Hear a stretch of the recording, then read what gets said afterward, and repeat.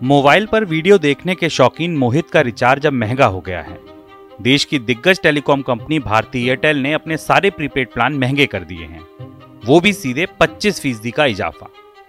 सबसे सस्ते प्लान पर 20 रुपए और सबसे महंगे प्लान पर 501 रुपए की बढ़ोतरी की गई है। कंपनी के सबसे सस्ते प्लान के लिए 79 रुपए की जगह 99 रुपए और सबसे महंगे प्लान के लिए 2498 रुपए की जगह 2999 यानी कि 2999 रुपए चुकाने होंगे। इस बढ़ोतरी को तो आप जैसे तैसे पी जाइए, लेकिन अब खबर सुनिए इसके आगे की, क्योंकि खबर तो यह है कंपनी ने कहा है कि अच्छे और स्वस्थ बिजनेस मॉडल के लिए दरें बढ़ाना जरूरी हो गया था।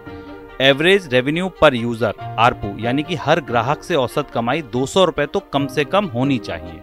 आगे इसे बढ़ाकर 300 रुपए तक पहुंचना चाहिए ताकि कंपनी को निवेश की गई पूंजी पर सही रिटर्न मिल सके। इसका सीधा मतलब यह हुआ कि यह बढ़ोतरी आखिरी नहीं है। निकट भविष्य में कंपनी की लागत या खर्चे बढ़े तो आपका रिचार्ज और भी महंगा हो सकता है। यह भी समझिए कि अगर एयरटेल ने टैरिफ महंगे किए हैं तो आने वाले दिनों में बाकी ऑपरेटर्स भी ऐसा करने से चूकेंगे नहीं। चलते चलते अगर आप ये समझना चाहते हैं कि सरकार कैसे महंगाई बढ़ाने में भूमिका निभाती है तो देखिए इस हफ्ते का अर्थात।